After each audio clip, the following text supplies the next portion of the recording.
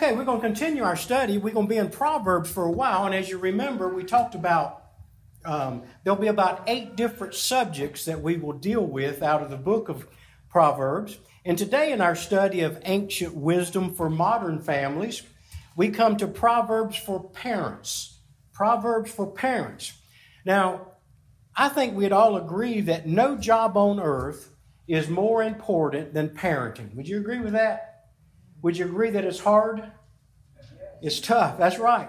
You know, and parental success or failure, it impacts not only the eternity of a child, but generations. And I think most of us would agree that parenting is the hardest of our life's tasks. It's not easy. And because it's so hard, and because it's so important, almost everything else in life must be subordinated to it. Because parenting requires your best energy, creativity, wisdom, and finances. Would you agree with that? I think if you're a parent, you would say absolutely. You know how important that is. At the induction into the Baseball Hall of Fame, it was Harmon Killebrew. He said, "My father taught me and my brother to play ball in our front yard."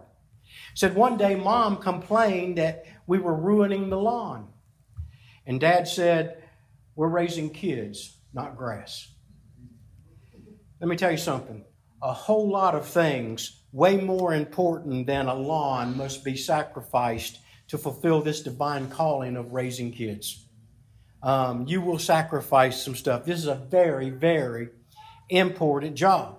Now, in addition to being hard and being important, parenting also has the potential to be the most satisfying or most sorrowing experience in life.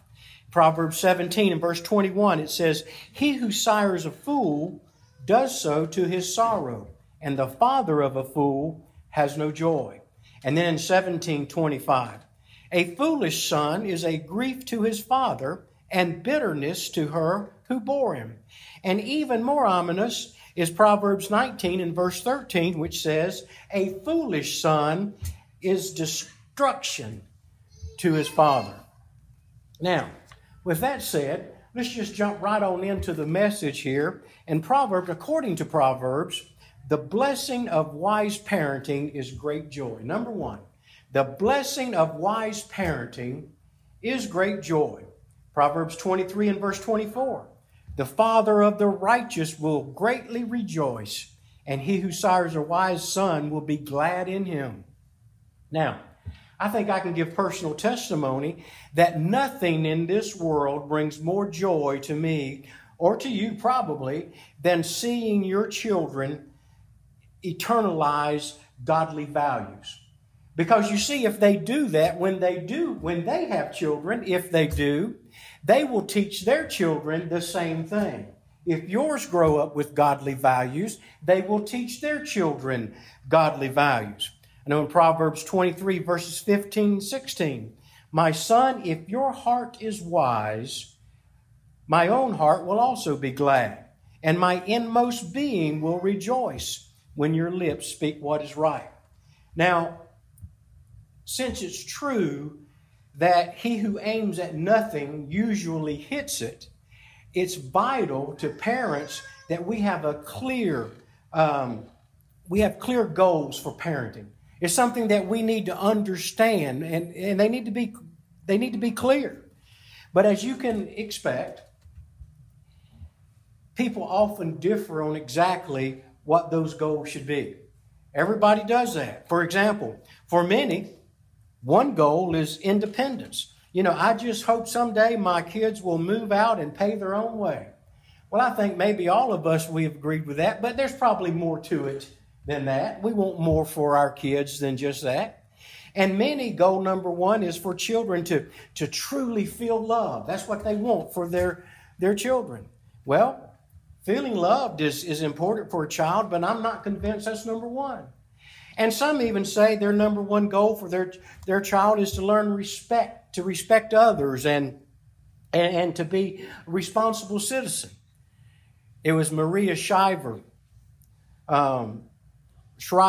who wrote a book about her father's commitment to raise kids who would contribute to society. The psych ward at Purdue University, they've developed a tool which walks parents through lists and a series of questions to help them identify their personal goals for parenting. And after reading those, I just have to say that, yeah, those are important. All those goals that they put on those lists, they're important. But as a Christian, my first goal was always to see my kids saved so that I could spend eternity together with them one day. What about you? And for you to do that, you have to start young. You start with those Bible stories of Jesus and you make them just as important and more exciting than the worldly stories. You start off at that young age so that when they hear a story of Jesus, they want to pay attention because this is a good story. This is exciting. That's where you start. And I know we've got several little fellows and girls running around in here, and thank goodness they have godly parents. And we want to start young right there. Number 2, according to Proverbs, step 1 toward that and the primary goal of wise parenting is to teach a proper fear of God. Teach a proper fear of God.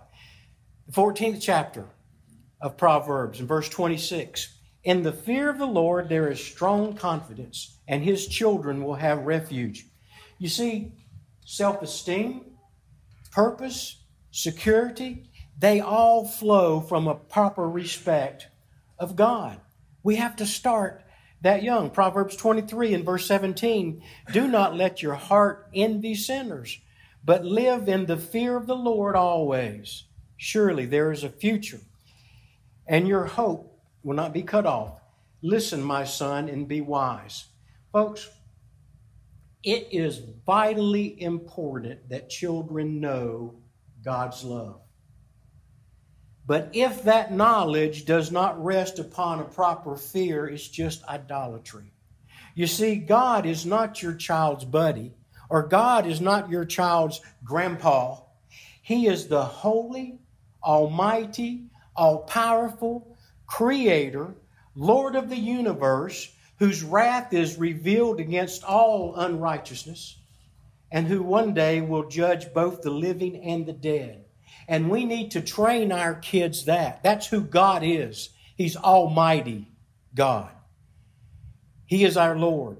He is our Savior. And in Matthew, the 10th chapter, verse 28, Jesus said, do not fear those who kill the body, but are unable to kill the soul.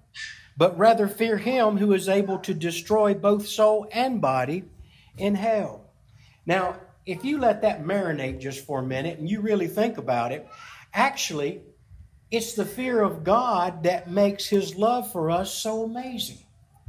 God's love for us is just amazing. When you think about what we have done and he still loved us, that's amazing.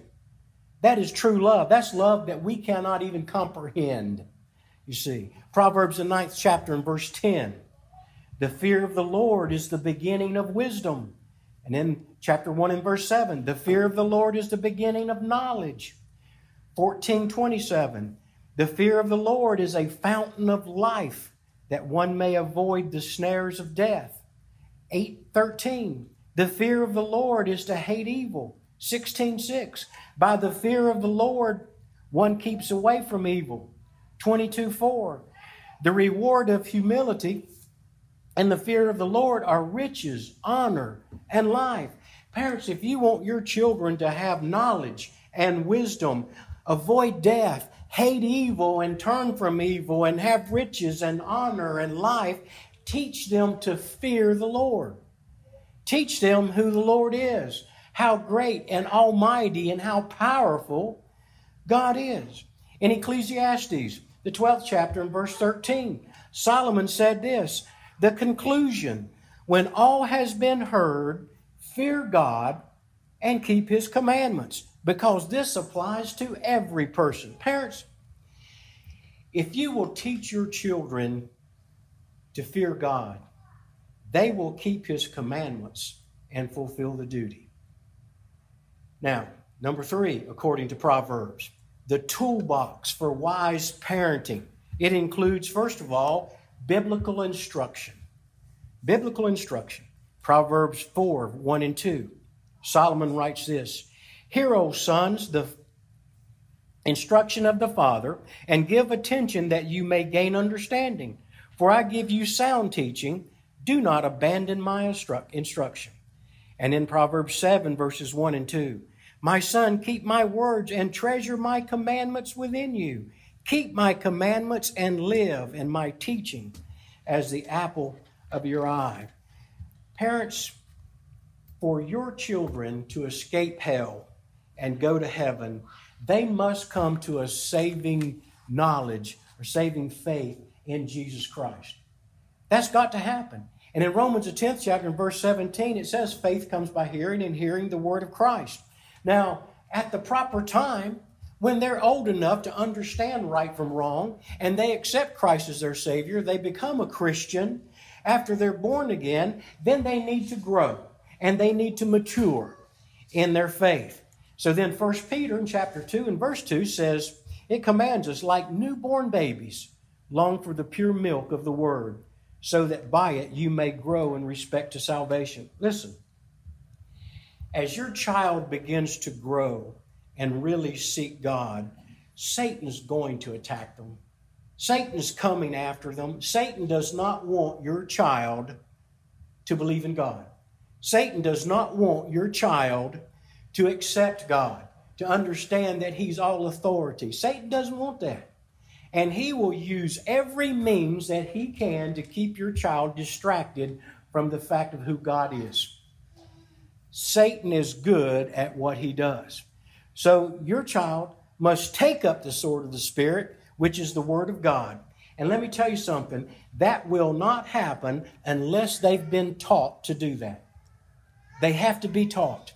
And we start off very young. The 119th Psalm in verse 9, David asks, "How can a man keep his way pure?" The very next sentence, he answers it. He says, "By keeping it according to your word."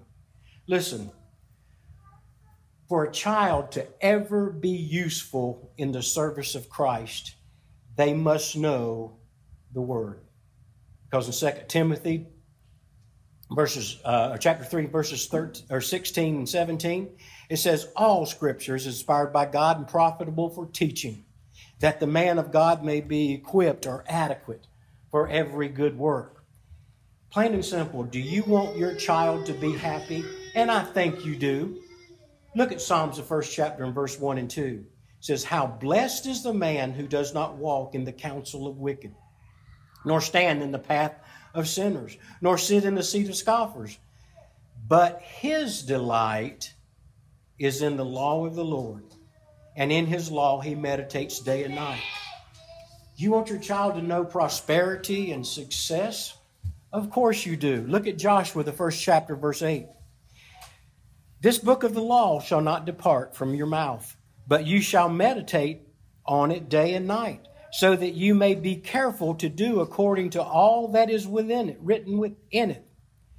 For then you will make your way prosperous, and then you will have success."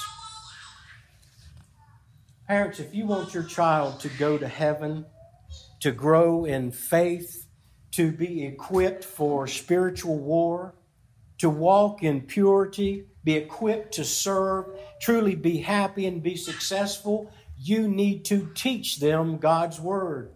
You need to lead them to every event and every activity and relationship where others will be pouring the Word of God into them.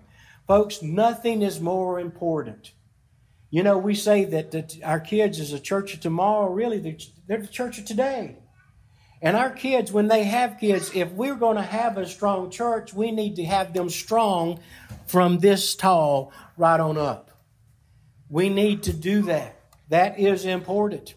Listen, in Deuteronomy 6, verse 7, Moses gave this command to godly parents. He said, "You shall teach them diligently to your sons, and shall talk of them when you sit in your house, when you walk by the way, when you lie down, and when you rise up.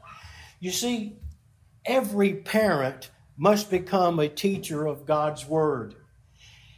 And to become a teacher, every parent must first of all be a student and learn God's Word, because you cannot teach what you don't know. And that's why Moses preceded this verse, this command to teach in Deuteronomy 6, in verse 6 with this: "These words which I am commanding you today shall be on your heart." Now, the second tool for wise parents is loving discipline. Folks, we help our children make good decisions until they can learn to be self-disciplined. Loving discipline begins with clear rules. Clear rules. Do not touch that. That's clear. That's concise. Do not play here. That's clear. That's concise. Your curfew is whatever time it is. That's clear. That's concise. And then loving discipline consistently confronts misbehavior. And, if needed, adds consequences to that. Anybody ever have any consequences to your misbehavior? Yeah. Some of your older folks, you're like, yeah, that's true. Proverbs is filled with passages on parental discipline. I mean, if you look through there, you say, man, this is a rough book here. Proverbs 23, verse 13 and 14 says, "Do not hold back discipline from the child. Although you strike him with the rod, he will not die. You shall strike him with the rod and rescue his soul from Sheol." Chapter 19 and verse 18. "Discipline your son while there is hope, and do not desire his death." Folks, let me say this, something that I've learned in the ministry. I learned from my dad, watching him in the ministry and being around families all my life. If you don't teach your child how to submit his will to proper authority, you guarantee him a life of pain and frustration, and then the horrifying judgment of God. Folks, there's so much written about discipline in Proverbs for a reason. God knew us. He made us. He knew what it was going to take. You see, Proverbs 20 and verse 30 says, "Stripes that wound scour away evil, and strokes reach the innermost parts." And in 22:15, "Foolishness is bound up in the heart of a child. The rod of discipline will remove it far from him." Remember, we talked about in Proverbs, the word foolishness here, it describes a willful and rebellious heart or rebellious spirit. Little Johnny has a foolishness bound up in his heart, but the rod of discipline will remove it. Any of you fellas out there ever had the rod of discipline remove foolishness from you? In some way or form, you probably have. Did it kill you? No, you're right here today. And all of you are pretty good fellows, I'd have to say. Proverbs 22 and 6. Proverbs 29:15 says, "The rod and reproof give wisdom, but a child who gets his own way brings shame to his mother." And then in Proverbs 22 and verse 6, "Train up a child in the way he should go. Even when he is old, he will not depart from it." Now, when you look it up, that word train, it carries with it the idea of putting a bit and a bridle on a horse. You know, we need some leverage to guide a stallion or a big animal like a horse. And children must be guided and trained. And the better trained they are, the lighter your hand can be on those reins. I remembered the more I obeyed my dad and he could trust me, I had more freedom. And I think you fellas can remember the same thing, you know. Now, with that being said, in Matthew 18 and verse 6, Jesus said, "Whoever calls one of these little ones who believe in me to stumble, it would be better for him to have a heavy millstone hung around his neck and to be drowned in the depth of the sea." Now, I do want you to understand this. Understand, when we're talking about discipline and when we're talking about a rod, we're not talking about child abuse. Plain and simple. We're not. We're talking about intentional and loving correction of a child. Now, I personally think all parents need multiple strategies like timeout or groundings. But the Bible specifically talks about a rod, and I strongly believe that there's a time and there's a place when applied properly, a spanking is the best. And in some cases, with some kids, the only kind of discipline that gets through. Now, I know that is not politically correct. You say that in public and you would get crucified. But the truth of the matter is, I would rather be biblically correct than publicly correct. You see, we need to understand that God designed us. He made us, and He's the one giving us instruction on how it works. If you want it to work right, do it this way. If you don't want it to work right, do it your own way or the world's way.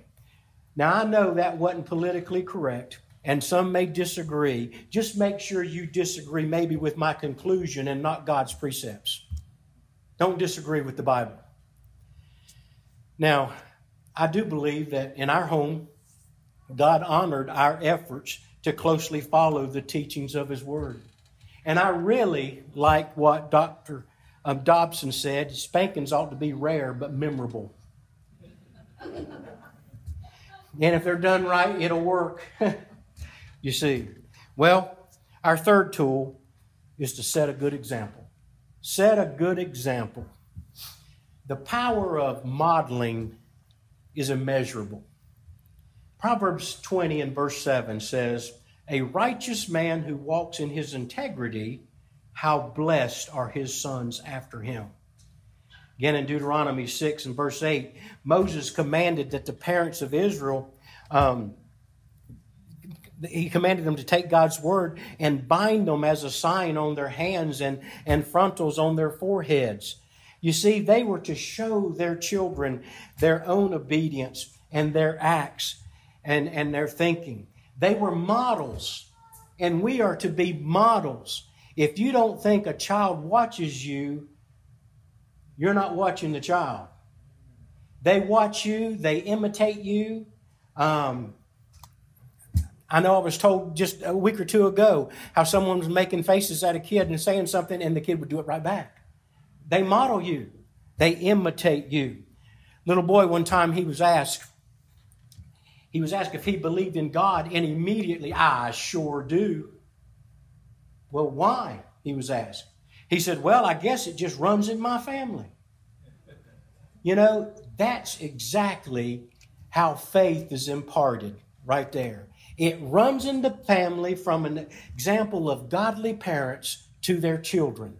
That's the way it works. They were brought up. It's a natural response, you see. Now, Proverbs doesn't actually mention this, but both David and Solomon modeled it. Our fourth powerful parenting tool is constant prayer. Constant prayer. And speaking specifically of this task of raising children, the 127th Psalm and verse 1 says, "Unless the Lord builds the house, they labor in vain who built it." Folks, if you read that again and you slow down and you read it for understanding, that truth should every day drive every parent to their knees in prayer. Finally, number 4. The motive of wise parenting is to always be love. In Proverbs 13 verse 24, "He who withholds his rod hates his son, but he who loves him disciplines him diligently." Hear this. Parents must never use their children to build their own self-esteem or live through their kids. But everything we do ought to be motivated by our love for them and our love for God. Those two things put together. Now, through extensive and multiple studies on parenting styles, we know what produces happy, healthy, independent, and successful adults. We know that. We've been around long enough that enough studies have been done, it can be proven. And there were some psychologists, they were identifying some parenting styles here. And they had a graph with 2 axes and all that. But anyway, to get around all that, to move along, their concluding remarks was this. There were 4 parenting styles. And the first one they listed was this: high control, low love. Those parents are called authoritarian. They have lots of rules, harsh discipline, and very little expressed love and affirmation. And then the second one that they identified was low control, low love. And those parents, they're called neglectful. In these homes, kids are pretty much, they just raise themselves, or the TV raises them. They run the streets, they do whatever they want to do, and their perception is that no one really cares. Then the third parenting style is low control, high affirmation. Parents, they're called permissive parents.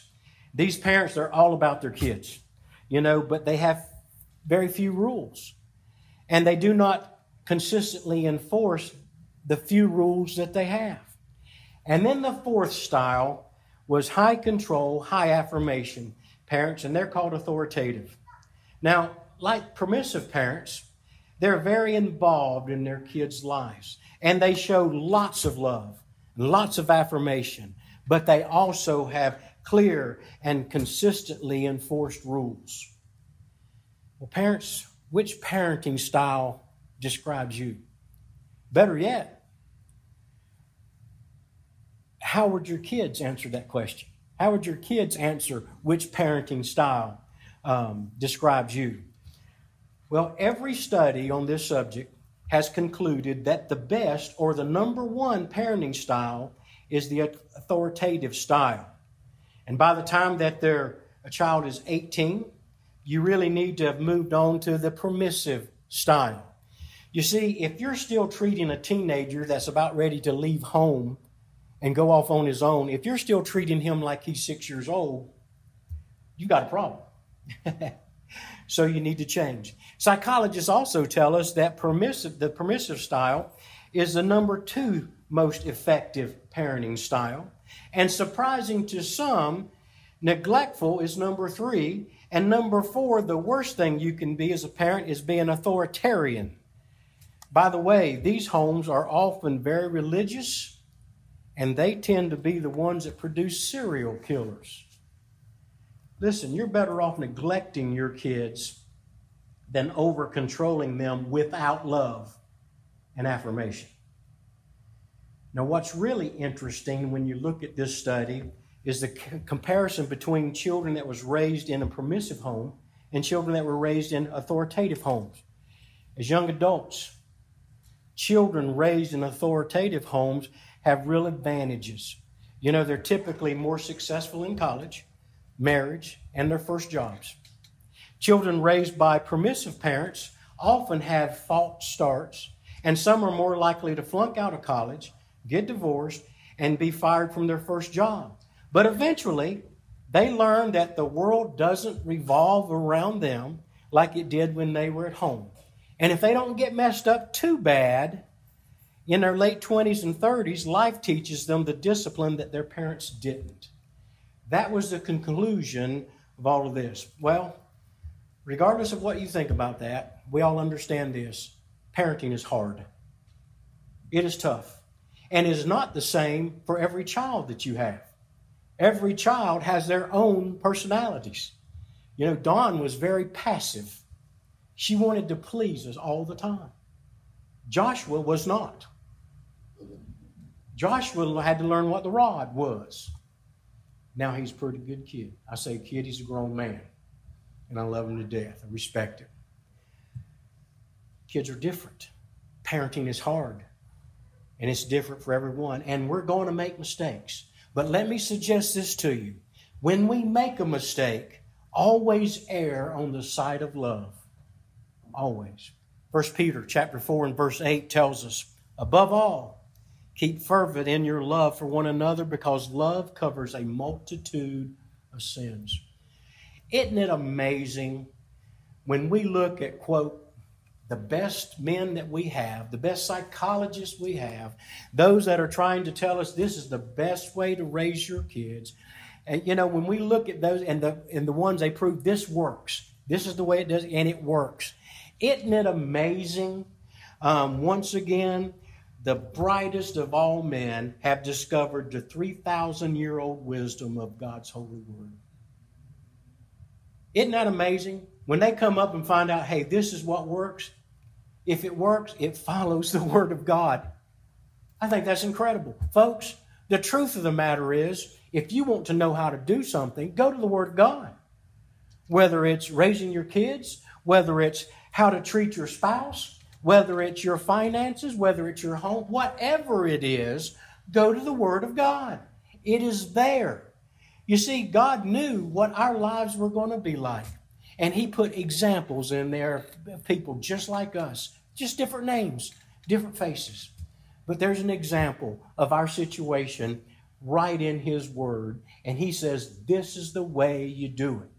And folks, you can read all the books you want to. If they don't align with the Word of God, get rid of them. Throw them away. God knows how to raise children. God knows how to make good marriages.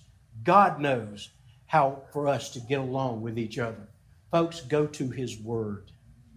Let's pray. Father God, we're so grateful for your Word. The more we read it, the more we find out we don't know.